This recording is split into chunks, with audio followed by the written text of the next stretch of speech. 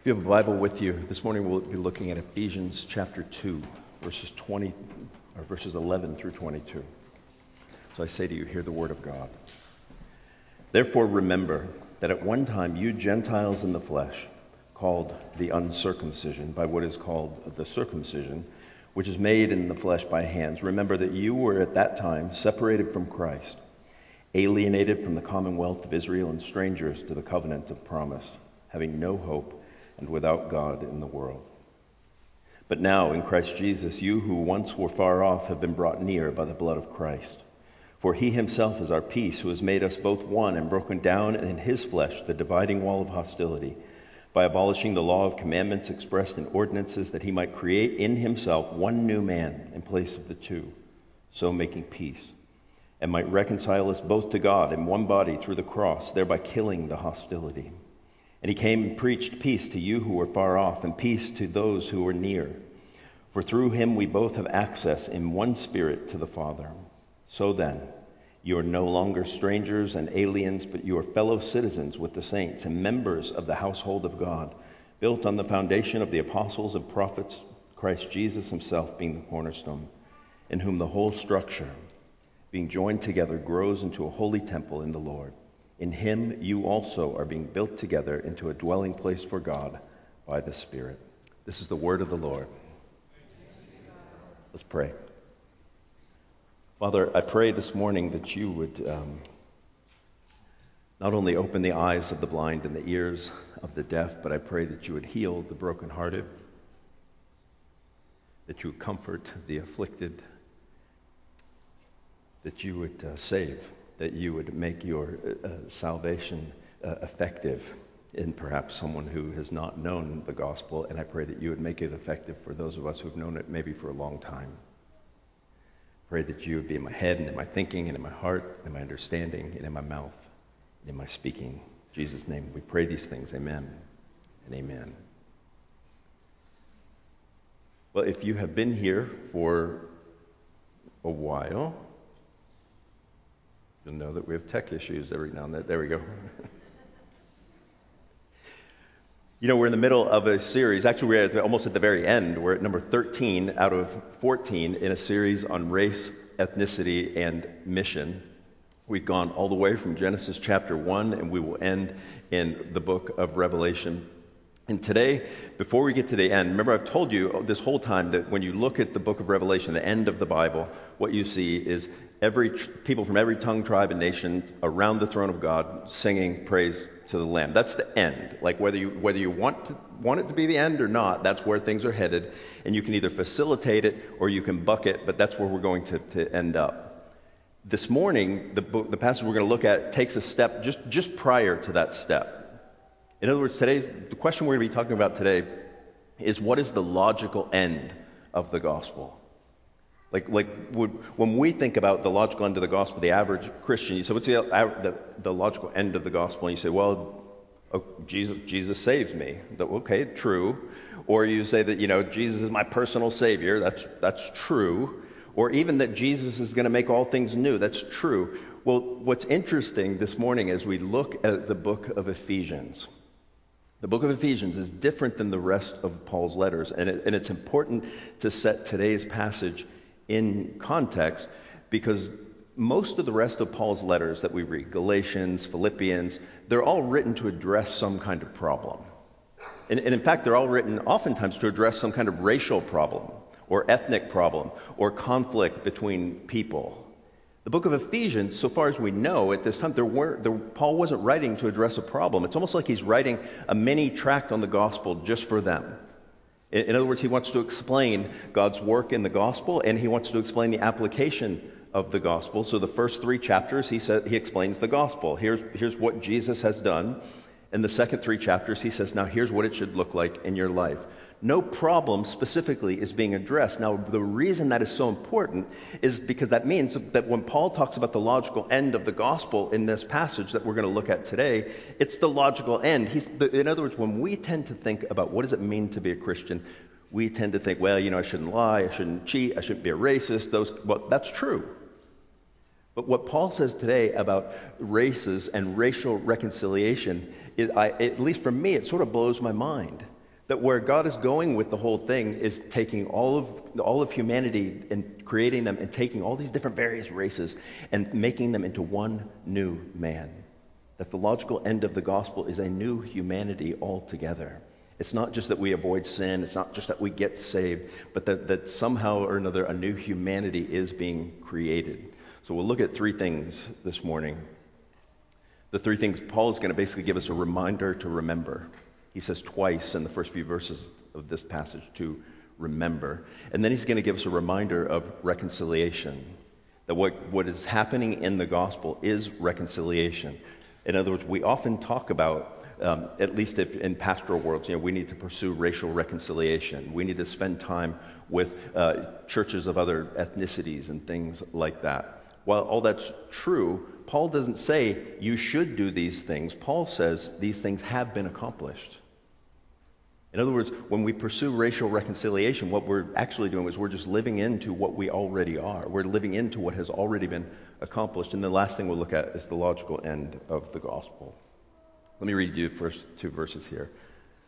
Paul says, "Therefore remember that at one time you Gentiles in the flesh called the uncircumcision by what is called the circumcision, which is made in the flesh by hands. Remember that you were at that time separated from Christ, alienated from the commonwealth of Israel, strangers to the covenants of promise, having no hope and without God in the world." So anytime you're like reading the Bible and you see therefore, right, it's a cliche, but you should ask what? What's the therefore? Therefore, what is Paul's referring back to something. And so he has just said in verses 8, 9, and 10, he says, "For grace you have been saved through faith, and this is not your own doing, it is the gift of God, not a result of works, so that no one may boast. For we are his workmanship, created in Christ Jesus for good works, which God prepared beforehand that we should walk in them." In other words, chapter 2 starts with him saying, you were dead in your trespasses and sins. I think around verse 5 he says, "But God made you alive in Christ." And then he says, "And it is by grace you are saved through faith, and this not of works, lest anyone should boast." In other words, he says you're dead in your trespasses and sins. Christ makes you alive, and it's by grace. There's no amount of works you can do. There's no amount of goodness you can provide. There's nothing you can do to be saved other than put your faith in the finished work of Jesus. Right? In other words, we're not flailing around in an ocean and almost drowning, and God throws us an inner tube of the gospel. What Paul says is that we're at the bottom of the ocean, and that Jesus came all the way down to the bottom and resuscitated us and takes us back all the way to the top. And Paul reminds us, it is by grace you are saved through faith, and this not of yourselves. And then he goes on in verse 10, and he says, "For we are his workmanship, created in Christ Jesus for good works, which God prepared beforehand that we should walk in them." And what are those works? And he says, "Therefore," and he immediately addresses the Gentiles, and he immediately talks about reconciliation. And he immediately talks about how God is taking all of these various races and ethnicities and combining them into one new man. In other words, the outworking of being saved by grace is not just that you and I get to avoid hell, but that we are part of something bigger. And he immediately addresses the Gentiles. It's interesting. He tells them, "Remember that at one time you Gentiles in the flesh called the uncircumcision by what is called the circumcision, which is made in the flesh by hand." So the first thing he wants to remind the Gentiles specifically is he said, at one point you were so unreconciled from other people that they called you names. Now think about that. It's one thing to be alien, to not be friends. Let's put it in the context of black and white, right? In the United States, it's one thing to be a white guy and to not have any black friends. And you can say, is that racist? I don't know. Maybe you are, maybe you aren't. Maybe you just don't live in a place with any black people. It's another thing altogether to be a white guy and to use racial slurs toward black people. Do you understand how, like, one of them is sort of apathetic and ambivalent, and the other is actually very alienated and alienating? That when you begin to use racial slurs about other people, that is a pretty good sign that you are alienated from them. And he says, you Gentiles, remember that at one point, people used racial slurs about you. They called you the uncircumcision, the unclean, the unfit to be in here with us good Israelites. And frankly, you called them names. You called them the circumcision. Whenever you are looking at people through that lens, there's a good chance you are not reconciled with them. And Paul wants us to know, he says, therefore, remember this fact. Remember that you were completely unreconciled from other people. Because, at the end of the day, we tend to think about the gospel in terms of reconciling God to man, and that's true. But what Paul's getting at here is the gospel not only reconciles God to man, but it reconciles man to man and race to race. He says, remember that at one time you were called the uncircumcision, and then he reminds them, he says, and remember that at one time you were separated from Christ, you were alienated from the commonwealth of Israel and strangers to covenants of promise. Right, so he wants them to remember that, first of all, that you Gentiles, you were separated from Christ, that you were outside, that you were aliens to the commonwealth of Israel, and that you were strangers to the promises of the covenant. Think about if you were a part of Israel back in the day of Jesus, even if you weren't a Christian, even if you weren't saved, even if you still had a lot going for you. Right? You had the temple, and you had temple worship, and you had the promises and the covenants and all of these things going for you. You knew the hope. Even if you didn't think Jesus was the Messiah, you still had hope that God was sending a Messiah. You still had all of these things going for you. And he's saying, you Gentiles, you didn't have any of that. You were outside. He says you were separated from Christ. You were alienated from the commonwealth of Israel. You were strangers to the covenant of promise. They didn't know. And because they didn't know the hope of the gospel, they didn't know the promises of the covenant. Remember that God told Abraham, in you all the families of the earth will be blessed, Abraham. That would have meant all the Gentiles too. They didn't know that. And because of that, it says having no hope and without God in the world. Now, here's what's interesting to me as I thought about it. That if you are inside, you actually know that they do have hope. They just don't know they have hope. In other words, it doesn't say that there is no hope for them. It says they had no hope because they didn't know. And so what's the answer to that? The answer to that is to actually communicate to those outside of the faith that, in fact, there is hope for you. I mean, most of the people who live in the Pacific Northwest, most of the people probably in the 5-mile area around our church are separated from Christ. They're outside of the covenants of promise, and they're strangers to what it means to be in the faith, and therefore have no hope and are without God. And yet we know that they do have hope. We know that they have hope because we have hope. We used to be like this. All of us used to be like this. I mean, why is Paul telling the Gentile believers in his church to remember these things? Is he telling them to just remind them so you remember what worms you were when God came to save you? I don't think so. What he's doing here is he's giving context to the great salvation that God won for them. Remember that you used to be alienated from all these people. Remember you used to be outside of Christ. Remember you used to be strangers to the promise. Remember you used to be without hope. And now you have all these things. It gives remembering our past gives context to the graces of our present. Many of you, I told you when I made the announcement about sabbatical that I was going to get ready to go through a difficult 2-week intensive counseling thing, which I am. Please pray for me. But I've actually started. And it's amazed as I look back at my past at things I've wanted to avoid, or things I've not wanted to look at, or things I've just frankly forgotten willfully, I think. Is I look back now and I can see how many times they were actually severe mercies from God to guard me from something else. That to fail to remember them actually means I'm not getting as much out of the present grace that God has given me. Judy and I were talking about that this morning. We look back at things that have happened in our lives, and now look at where God has brought us. That should bring you great joy. I don't think Paul is trying to just hammer the Gentiles. Remember how awful you used to be. It's more giving context to how great God is and what he has done for you now. And he says, remember, he reminds them to remember, but then he reminds them of the reconciliation already accomplished. Notice what he says. And I love those of you who have ever heard me preach more than twice probably have heard me say that the greatest word in the Bible is but. So Paul said, they're having no hope and without God in the world, 13, but now. But now, in Christ Jesus, you who once were far off have been brought near by the blood of Christ. He himself is our peace, who has made both one and has broken down in his flesh the dividing wall of hostility, by abolishing the law of commandments expressed in the ordinances, that he might create in himself one new man in place of the two, so making peace, and might reconcile us both to God in one body through the cross, thereby killing hostility. And he came and he preached peace to you who are far off, and peace to those who are near. And for through him we both have access to one Spirit. So he says, you used to be far off. He says, but now you are near. And he says, he himself is our peace, who has made the both one, and he has broken down in his flesh the dividing wall of hostility. The image Paul is giving here for us, I don't know how much it means, but for Jews and Gentiles of Jesus and Paul's day, it would have been a mind-blowing picture.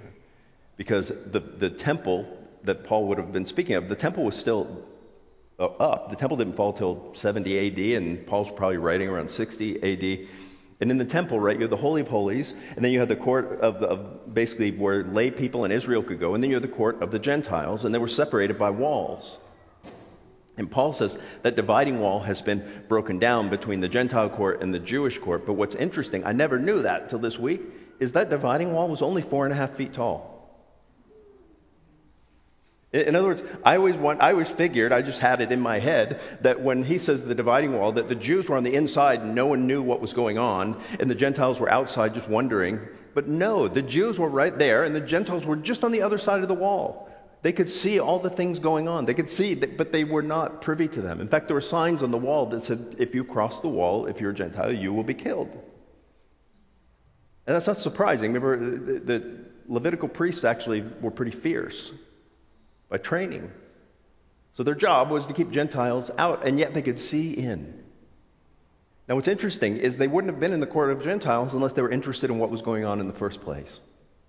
And Paul is basically saying, all of those of you who are just on the other side of the wall, Jesus has broken it down. That the access so long denied to you has been given to you. That wall has been broken down. How has it been broken down? He says, by abolishing the law of commandments expressed in the ordinances, that he might create in himself one new man in place of the two, so making our peace. Now, people argue about this passage and say, well, Jesus said he didn't come to abolish the law, he came to fulfill the law, and this is contradictory. I think what Paul is saying is he abolished the law as a way to be saved. That the ordinances, that being circumcised, and those kinds of, those don't matter anymore, Gentiles. Those don't matter anymore to anybody. What matters is faith in Christ, and whether or not you have put your faith in Christ. And notice what Paul says is that he says he has done this that he might create in himself one new man in place of the two, so making peace. Right, so you have Jew and Gentile. And Gentile, by the way, is anyone who's not Jewish. So you could be a black Gentile, you could be a white Gentile, you could be a black Greek Gentile, you could be any number of things, but if you weren't Jewish, you were a Gentile. And Paul says that by breaking down the dividing wall in the body of his flesh, he is creating one new man. That one new man, that your identity, when you become a Christian, your identity changes. It changes from being primarily being a white guy or a black guy or a black woman or a white woman or an Asian man into being one who is in Christ. And what that means is that if you are a white Christian, you have more in common with black Christians than you do white non-Christians. Or if you're a black Christian, you have more in common with white Christians than you do black non-Christians. In other words, those who are in Christ are being formed into one new man. We've been given a new identity. And that's super important. Because we tend to forget issues of identity. Because, as you think about issues of race, if you think about just sin in general, there's two ways to look at things. There's two ways to deal with it. Right? You can think about dealing with race and dealing with sin in terms of guilt and shame, which I've talked to you about before here. Right? Guilt is about what you've done. Guilt is actually valid. And so let's say you sin against another person. You say something. Let's say you make an offhanded comment that one of your friends takes to be as racist, and you didn't mean it that way, but they come to you and say, Tommy, that really hurt my feelings, and you say, wow, I didn't know that. And you feel guilty, and you feel sorry, and that sorrow leads to repentance, and you you ask them to forgive you, and they forgive you, and you begin this process of reconciliation. Right? So guilt can be healthy. The way we tend to try and deal with issues of race and ethnicity, at least outside the church, I hope not inside the church, is by way of shame. And shame isn't what you've done, shame is who you are. And so shame says, Tommy, here's why you're wrong. Here's why there's no hope in life and in death for you, because you're white. Now, if that's the way things are, I can never get better. I can never change. And nothing in the world can ever make things better. Here's the good news of the gospel. The gospel not only removes our guilt, it not only says, Tommy, I've taken away the guilt of your sins, but you know what, Tommy, I'm taking away your shame. And I take away your shame because even if being white was a bad thing, it doesn't matter anymore, because in me, you are part of one new man. Your identity is different now. That's important to get. He says that he reconciles both to God in one body through the cross, killing the hostility. In verse 17, and he came and he preached peace to those and peace to those who are near. In other words, apparently Jesus, after, I assume they're talking about his post-resurrection appearances, that he announced what he accomplished. That the gospel has accomplished not only forgiveness of sins, not only justification, not only sanctification, but it has accomplished the process of people who have trusted Christ becoming one new man. That this process of reconciliation and peace is happening, and he says, for in him we both have access in one spirit to the Father.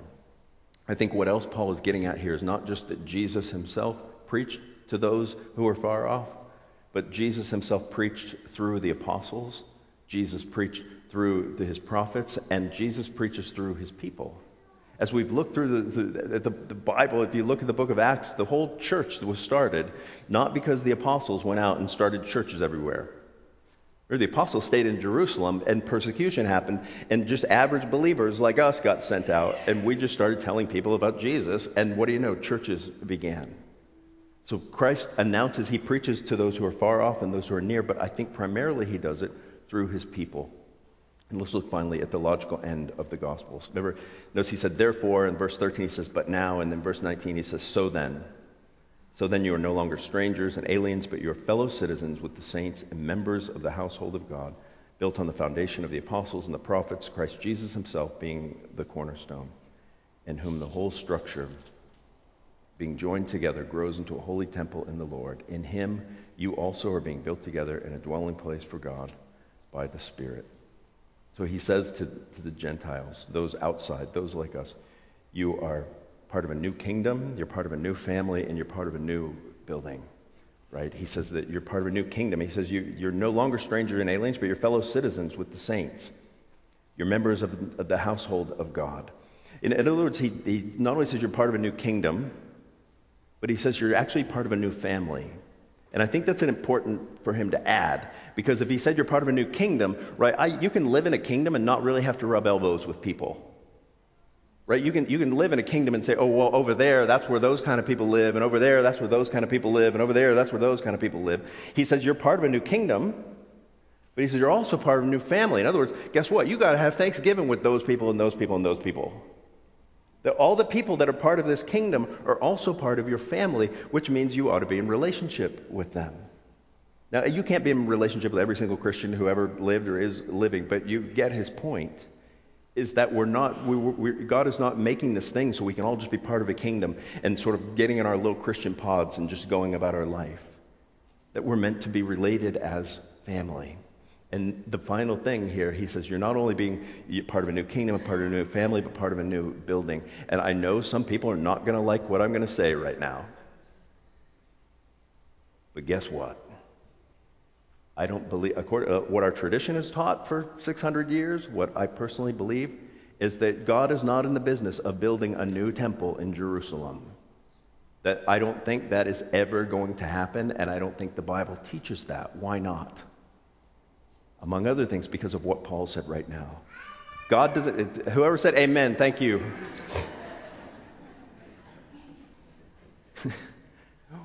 What God is doing, the reason God doesn't need to build a new temple in Jerusalem is, one, we don't need sacrifices anymore because Jesus was the final sacrifice, but also it's because he's building the temple right now. He's building the temple now. Notice what Paul said. All the things he says here are in present tense. He says that built on the foundation of the apostles and the prophets, Christ Jesus himself being the cornerstone, in whom the whole structure being, present tense, joined together, grows into a holy temple in the Lord. In him you are also being built together into a dwelling place for God by the Spirit. The purpose of the temple was a place for God to dwell with his people. The very first temple was Eden. And the purpose of Eden was to basically spread and cover the whole earth with the image of God, so the whole earth would be full of the presence of God. The temple was a model of Eden. And what God is doing now in the church is he is filling the earth with his image and his presence. And someday, this holy temple composed of his people will cover the whole earth, and his presence will be known everywhere. But it's interesting because the image you get here is that this temple is being built brick by brick. That there are a lot of bricks out there. There are a lot of bricks around our church that don't know they're bricks yet. They don't know that they're supposed to be part of this holy temple. They don't know that that there's a place. You look at a building. If you've ever been a builder or a woodworker or something, you say I need a certain piece of wood for this thing, and when I see it, I'll know it. That's what people are like. I think there are people out there that the church needs. They don't know it. We don't know it. They can't know unless we tell them. And we can't tell them, we can't be effective unless we are unified, unless we stop being without unity, not just within ourselves, but across races, across ethnicities. We have to stick together. We have to be together. And I'll close with this. I don't want to show hands because I don't want to embarrass anybody, but in your heart, raise your hand. Have you all seen Toy Story? Okay. 1, 2, and 3, I hope. At least. Was there a 4? I don't think I liked that one. I think I erased it from my memory. Or maybe that was 3, but either way. In every Toy Story, obviously it wouldn't be a good story if there wasn't sort of some kind of conflict, if there wasn't some sort of angst. And at some point in every single Toy Story, there is some existential crisis which Woody solves by doing one thing. Like, they need to stick together. They need to stop being in despair. What does he tell them to do? He says, Buzz, lift up your foot. Buzz Lightyear is going to quit. Woody, Buzz, lift up your foot. What does it say under your foot? It ain't about who you are, Buzz. It's about who you belong to. We need to go. We need to stick together. Oh, why do we need to stick together? All the toys. Lift up your foot, dinosaur. Lift up your foot, Buzz. Lift up your foot, potato head. Lift up your foot. What does it have on their foot? It says Andy. All the feet say Andy. Why? Because they belong to Andy. The reason they stick together is not because they're gutting it out and not because they have to, but because they all belong to the same person, and therein lies their hope. That is the same. The same is true for us. Our hope is not in that we can figure out reconciliation, or that we can figure out how to be good enough, or we can figure out how to combat or confront critical race theory or anything. Our hope is in the fact that we all belong to the same person, regardless of what the color of your skin is. Think about that. Let me pray for us. Father, I pray that one way or another you would help our church to model what is in this passage, that you would help us to figure out what it means to live into what you have already created and are creating. In Christ's name we pray all of these things. Amen and amen.